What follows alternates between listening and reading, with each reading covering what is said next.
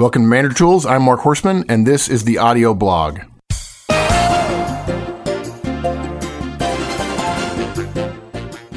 The audio blog is going to be a regular installment of Manager Tools. Our intent is to provide you information on about a weekly basis about things that interest us, that we find different or amusing or surprising about management, that perhaps don't make a strong enough case to be a podcast, or in many cases are not actionable.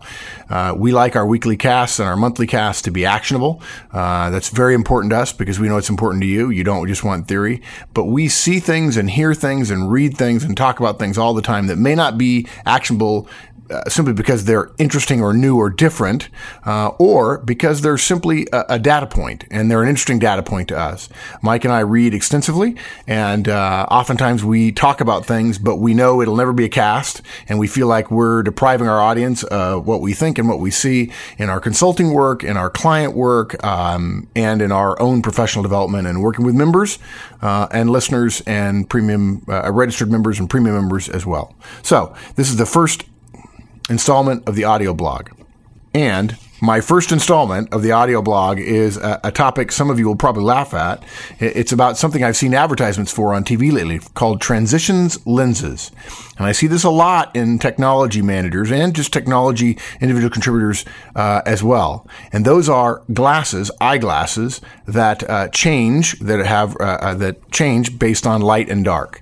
And the idea is, isn't this great? You don't have to wear sunglasses. You can just wear your regular eyeglasses, your prescription glasses outside, and they darken. Folks, don't do it. There's an enormous problem with transitions lenses. It's always been there since the very beginning. They've been making it better, but they still haven't eliminated the problem. And that is the fact that after they've darkened a few times, when you come back inside, they never become completely clear. You are perceived as wearing shaded glasses, basically sunglasses, inside. What's worse, they're not dark enough to be sunglasses. They're just kind of dark.